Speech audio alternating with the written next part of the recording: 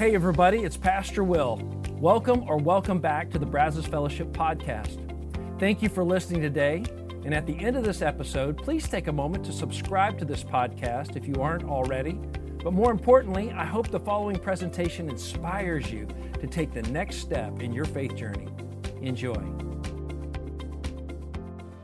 All right. Good morning, everybody. It is so great to see you. Thank you so much for being here as we kick off a new series entitled The Origin Story of Christmas.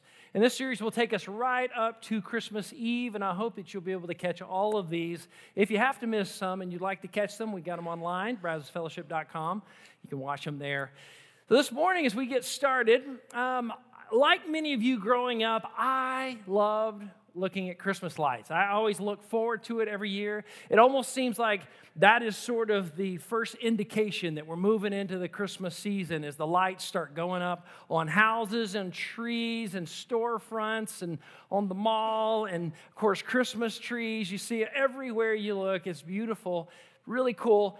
And as a matter of fact, we even have a tradition in our family where we all load up in the car and go look at Christmas lights every year. The girls like to go, roll the windows down, wrap up in blankets, get their hot chocolate, and look at it's a whole thing. It's really fun. But we do that every year, and it's funny how these lights always come at the darkest time of the year.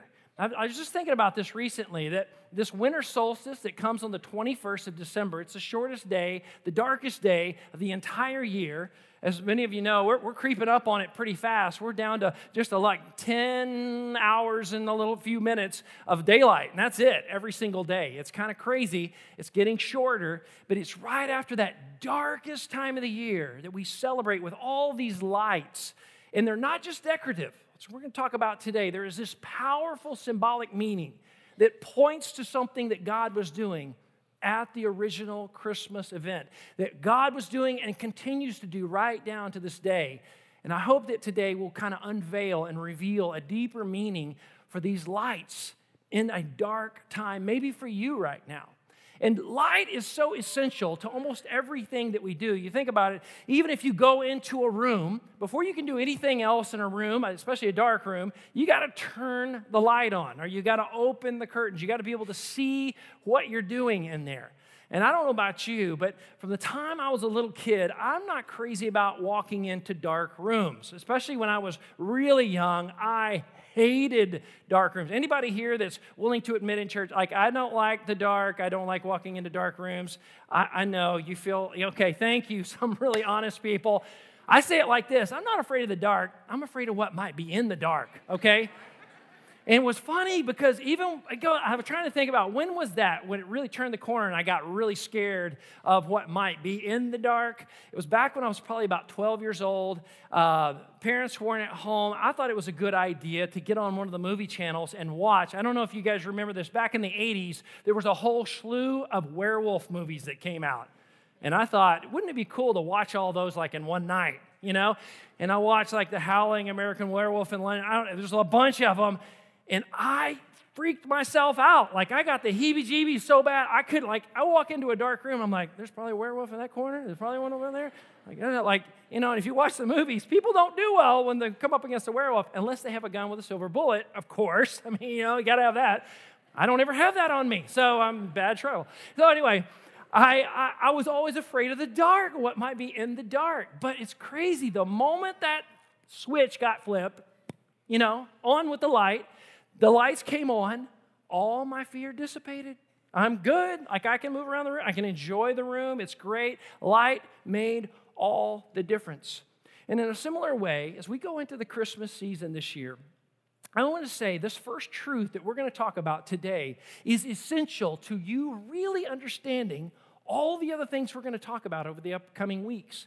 That until you get this one, the other ones are not going to really make a whole lot of sense, or it's going to be hard to grasp why they're so important. This one is so incredibly critical, and it really harkens all the way back to some of the first prophecies that were ever made about Jesus, and that's just why it's so important for us to talk about it. And here's the truth that I want you to begin to grasp, to understand, and to kind of grapple with today. You may not fully receive it or fully understand it right now. We're going to spend some time talking about it. Here it is. This world is a dark place, and we will never find our way or see reality unless Jesus is our light. We will never find our way. We'll never know reality until Jesus is our light. Now, where does that come from? This comes from an Old Testament prophecy made by the prophet Isaiah, 700 years before the birth of Jesus. He makes this prophecy. In the first book of the New Testament, written by Matthew, Matthew was writing to a group of people. He was trying to convince that Jesus was and is the Messiah, the fulfillment of God's promise of this salvation that is to come for all people of all nations, tongues, everybody, right? So he's going to quote this passage from Isaiah, chapter 9, verses 1 and 2 from Isaiah. It falls in Matthew's gospel in chapter 4, verse 16. I'd like to read it to you right now, but here's what Matthew says. If we could read the highlighted words together. He says, "The people dwelling in darkness have seen a great light. And for those living in the land and shadow of death, a light has dawned." This light has dawned. And I want you to see and notice here that the light has dawned on us. It didn't spring forth from us. It didn't come from this world. It didn't come from us. It came from God, and it dawned here. It came here. He wants us to understand that. Now, the question you might be asking, that you maybe need to understand a little backstory on, is how is this world dark? Like, what does he mean by that? Now, it's interesting, in the Bible, this word dark or darkness actually has a double meaning. First, it means evil. Second, it means ignorance. All through Scripture, there's this kind of different ways it's used. It's used for one or two of these. So let me talk about the first one first. Evil. The idea is that this world is filled with suffering and evil. Evil and suffering are everywhere. Violence, injustice, abuse of power, homelessness, people who are heartbroken, families that are being ripped apart, people who are grieving over evil things that have happened are everywhere. You may be one of them, okay? It's all over. The second part of this, ignorance, there never has been nor ever will there be a person who has the knowledge, who has figured out how to solve, cure, or heal this problem of evil and suffering in this world. It's important that you understand that. Nobody will ever be able to have the knowledge of how to fix this, heal this problem. No political ideology will fix it. Not capitalism, not socialism, no elected official we will ever vote for will ever be able to fix this, okay? They will never be able to solve the issue of evil and suffering in this world. That it is something that is not going to come from us. What I want you to see here is that this idea of overcoming the darkness is something that we ourselves will never be able to do. We're incapable. We can't do it. We've tried and tried and tried, and we've failed miserably over and over and over. And in the Gospel of John, chapter 1, verses 9 and 10, he begins to talk about, he's one of the Gospels that doesn't explicitly talk about the birth, event, story of Jesus, but he talks about the metaphor of Jesus. And he talks about this powerful metaphor of light and darkness. And here's what the Gospel of John says.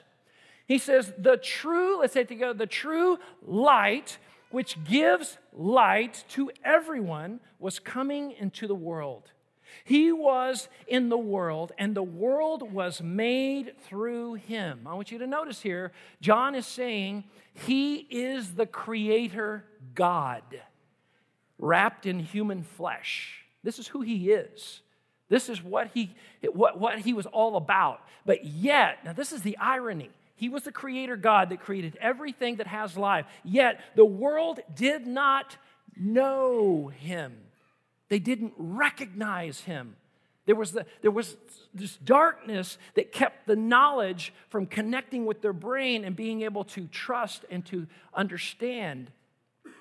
It's the darkness. And what's interesting is that right down to this day, there are still many, many, many that do not know him.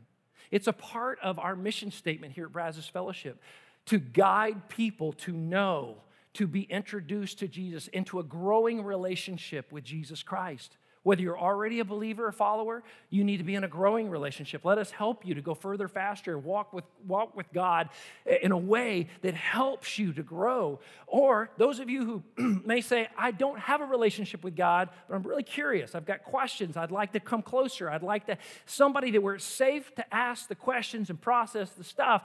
We want to be that place for you, to be able to help you, to be able to know him. Because there's so many that don't. And what's interesting, and this is a sad reality, that when we don't know him, we don't have his light of life in our life, then we radically come to conclusions that are incorrect about this life.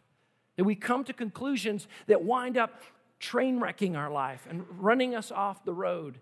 It happens over and over again. And you see it in culture everywhere, especially this time of year, and you probably noticed this before, that in our culture around Christmas time, there's this idea, pervasive idea of what the Christmas spirit is all about. And it goes something like this. The Christmas spirit in our culture is something like this, that if we would all just come together in love, we could create a world of unity and peace. We could do that. In other words, we have the light within us, that we can dispel darkness. We can overcome evil and suffering and injustice and violence if we just work hard enough. And the assumption is that we don't really need God. But my question for you is, can we really? I mean, a lot of people have tried. And maybe today you're kind of falling into that camp. And let me just speak to that for a second. Maybe today you say, yeah, well, that's kind of where I am. I kind of fall into that camp of sort of famous atheists, like the philosopher Bertrand Russell. He was one of the most famous atheists to ever live. He was a huge thinker on this topic. I came across a writing of his recently that I loved because it was so brutally honest. He was one of the few atheists to say, when you take God, not just out of Christmas, you take him out of the worldview, you are left only with science to illuminate the future. And the future, ladies and gentlemen, becomes very bleak and dark indeed. And I want to read to you something that he wrote in one of those honest moments when he's saying, this is really what's waiting. He says, even more purposeless, more void of meaning is the world which science presents for our belief. That man is the product of causes which had no prevision of the end that they were achieving. That his origin, his growth, his hopes and fears, his loves and beliefs are but the outcome of accidental collocations of atoms. He goes on to say that no fire, no heroism, no intensity of thought or feeling can preserve an individual life beyond the grave. That all the labors of the ages, all the devotion, all the inspiration, all the noonday brightness of human genius are destined to extinction in the vast death of the solar system. And he ends with this, and that the whole temple of man's achievement must inevitably be buried beneath the debris of a universe in ruins. Now, I want to tell you that is dark. That is a dark way to live. But he's honest. He's saying when you pull God out of the equation, that's what you're left with. Gut level, brutally honest. That's it. That's all you have. And I want to show you today that this origin story of Christmas unveils something beautiful to us. It begins to help us to understand our reality in a much better way. You see, the Christmas story teaches us not to look at the reality that we're left with, the darkness around us, and just say, okay, everybody, just cheer up. And if we work real hard and come together, we can fix all this stuff. That's not what it says. The Christian message is, no, it's that bad. It's this bad. It's dark. It's difficult. And you and I can't fix it. We can't fix it.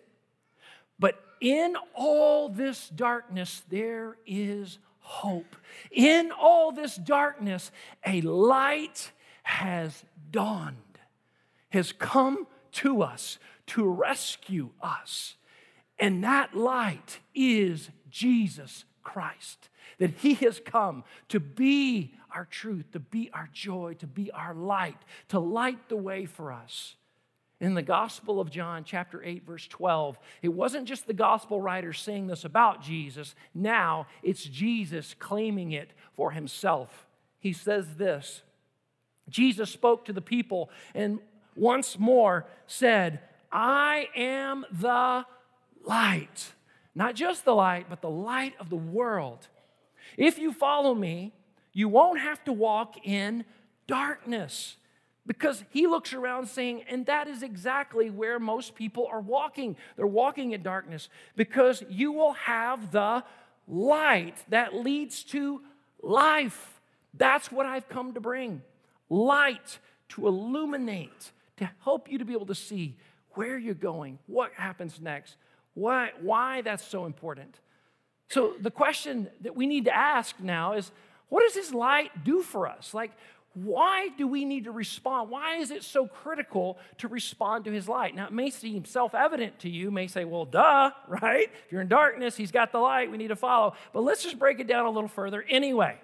Number one is his light reveals truth. His light reveals truth. Now, I want you to think about this for just a minute. How your headlights work on your car, okay? Now think about it for a minute. With these short days, you're probably using your headlights more than ever. And in the evening when it gets pitch black, if you get out on the road and you try to drive around without your headlights on, what is likely to happen? You're probably going to be in a crash, right? You're going to be in an accident. And it just makes sense. Now, I want to ask the question even deeper. Why? Why is that?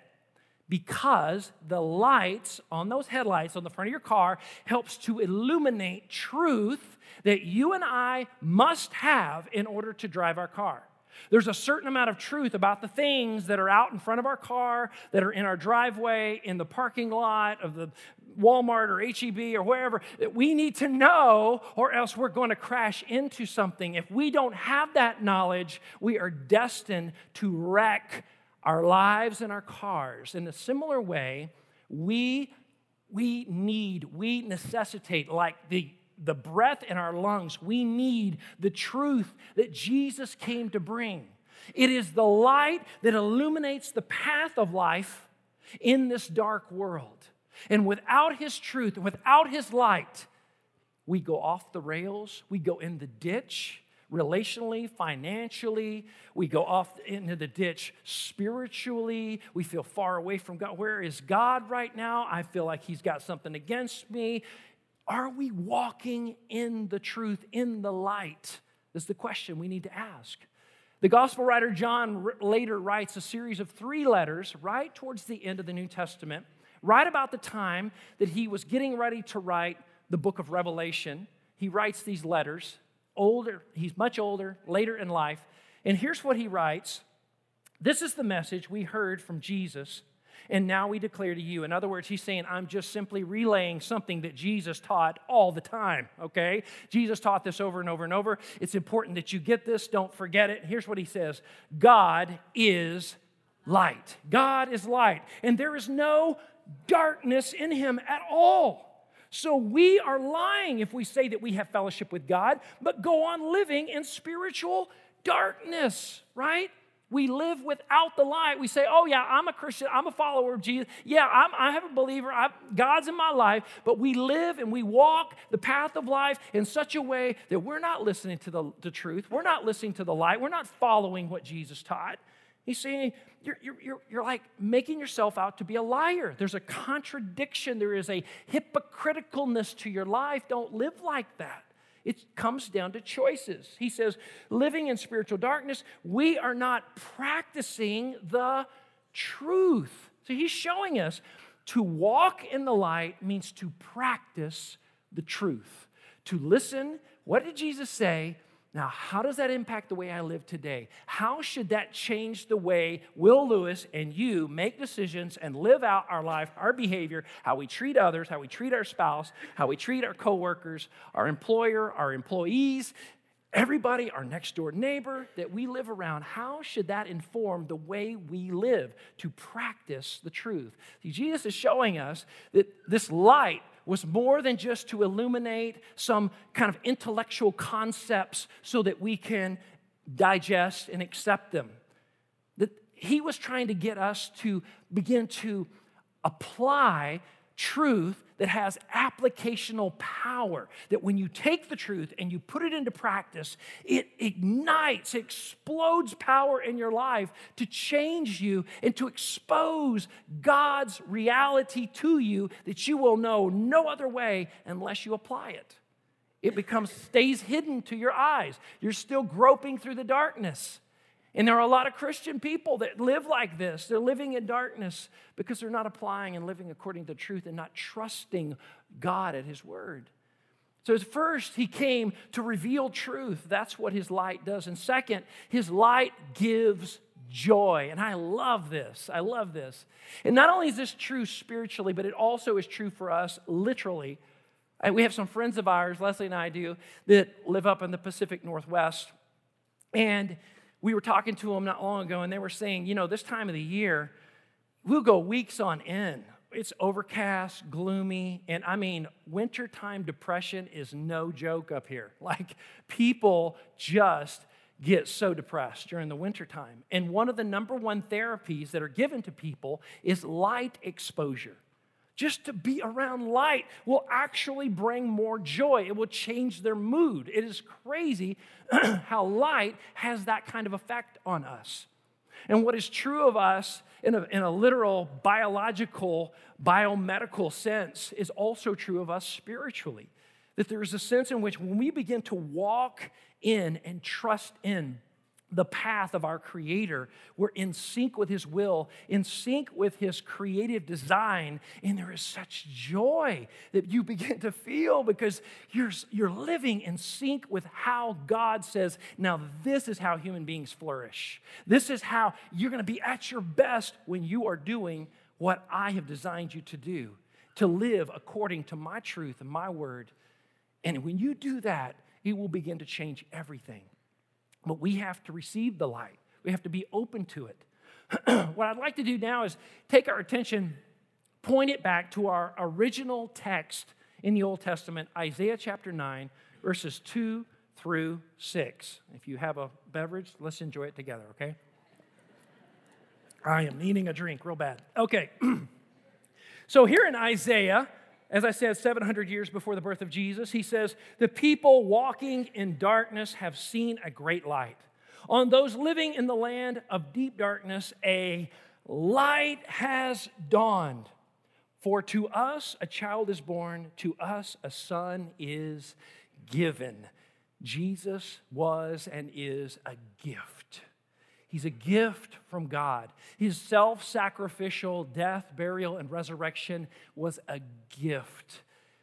He is a gift. And it is why at Christmas that we give and receive gifts right down to this day. It was started because God initiated gift giving. He gave His Son. When we were lost, stuck in the darkness, and had no light, He was willing to be that light for us. And He was willing to come and rescue us in that light. But isn't it true that even in the gift-giving season, to receive some gifts are more challenging to receive than others, right? Have you ever had that? Where you have, let's say, a friend give you a gift, you open it up, and it's like, oh, it's a book on how to lose weight. Thanks. Appreciate that. They're over here. You open up the next one, it's like, oh, another book on how to overcome selfishness. Appreciate these books you got me for Christmas. Thank you so much. But for you to receive the books and to thank them for the books, in a sense, inherently in your thanking them and receiving the gift, you're saying, yes, I need help, I'm weak, and I have limitations. Thank you for recognizing them and helping me with it. And we got to swallow hard some pride in those moments. And by the way, if your friends are giving you books like that for Christmas, listen to them, okay? Probably trying to help you out, all right? But it's hard when you receive gifts like that. Maybe you've had somebody try to give you the gift of money because they know you needed it. And it was hard for you to swallow that pride and say, okay, yeah, I really, really need it. It's hard. But there is nothing in this universe No gift that you will ever receive that will cause you to swallow your pride deeper than the gift of Jesus Christ and what He commands and demands of us. You see, the gift of Jesus Christ, this original Christmas story, what it shows us is that you and I are so, not that we're just lost spiritually, we are so lost and we cannot save ourselves to such a degree that only the death of the Son of God could save us and rescue us. That's what Christmas says. That there is no other way out of this. And that receiving the gift of Jesus Christ is simply saying, I am a sinner. I want to and need to be saved by grace. In other words, the forgiveness that I'm receiving, I did not deserve it. It's given simply because God loves me. Saved by grace. I'm a sinner. I need to be saved by grace. And then number 3 is that I need to surrender my whole life to you, God. That is the hardest one for a lot of people. I'm a sinner. I need to be saved by grace. I surrender my whole life to you. It's one of the hardest ones. But I just want you to know that surrendering your whole life, that is something that Jesus doesn't just ask of us. It was something He modeled for us. In order for Him to offer this gift of eternal life, this light to us, He had to surrender His entire life, everything for you and I. He gave His life. He gave everything. And He doesn't ask us to come and be crucified to Him. He does ask us to come and give our life, to be living sacrifices, to come and travel down, as it were, the same path that He went down in order to rescue us, to save us, to bring the light to us. And He's saying, I want you to come and trust me. And what you're going to find is that truth is going to be illuminated. Love of God is going to begin to be felt in your life like you never felt before. And the joy of God will begin to reside in your soul like you've never experienced before, but you don't get access to those until you begin to walk in the light. Practice the truth. So important. The disciple Peter, long after he betrayed Jesus, was reinstated, later was willing to give his life for his testimony to Jesus. And when they were getting ready to crucify Peter, history tells us that he says, no, I am not worthy to die as my Lord. You can crucify me upside down.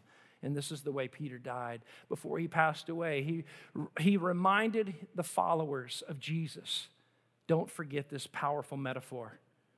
We're all in a dark room, and we need somebody to turn on the light. And he said this. He said, He called you out, He being Jesus, out of the darkness into His wonderful light. And I can't help but believe that somebody in here today, man or woman, is feeling the call of Jesus to say, come out of that darkness. Come to me. Trust me. I can be trusted. Joy like you've never known. Truth like you've never been able to have the confidence to live in. You're wandering, you don't know what to believe, you don't know what's true. There's no, just joyless, it's purposeless. You just feel like life, what is the point? How does this all going to make sense in the end? Jesus is saying, it's because of the darkness you feel this way. Come to me, trust me. Turn to me now while there's still time. I'm asking you to pray this application prayer with me today, simply saying, Jesus, show me where I need to step out of the darkness and into your light. I admit I am a sinner and I need to be saved by your grace. I give up control of my life wherever there's darkness to walk in your light.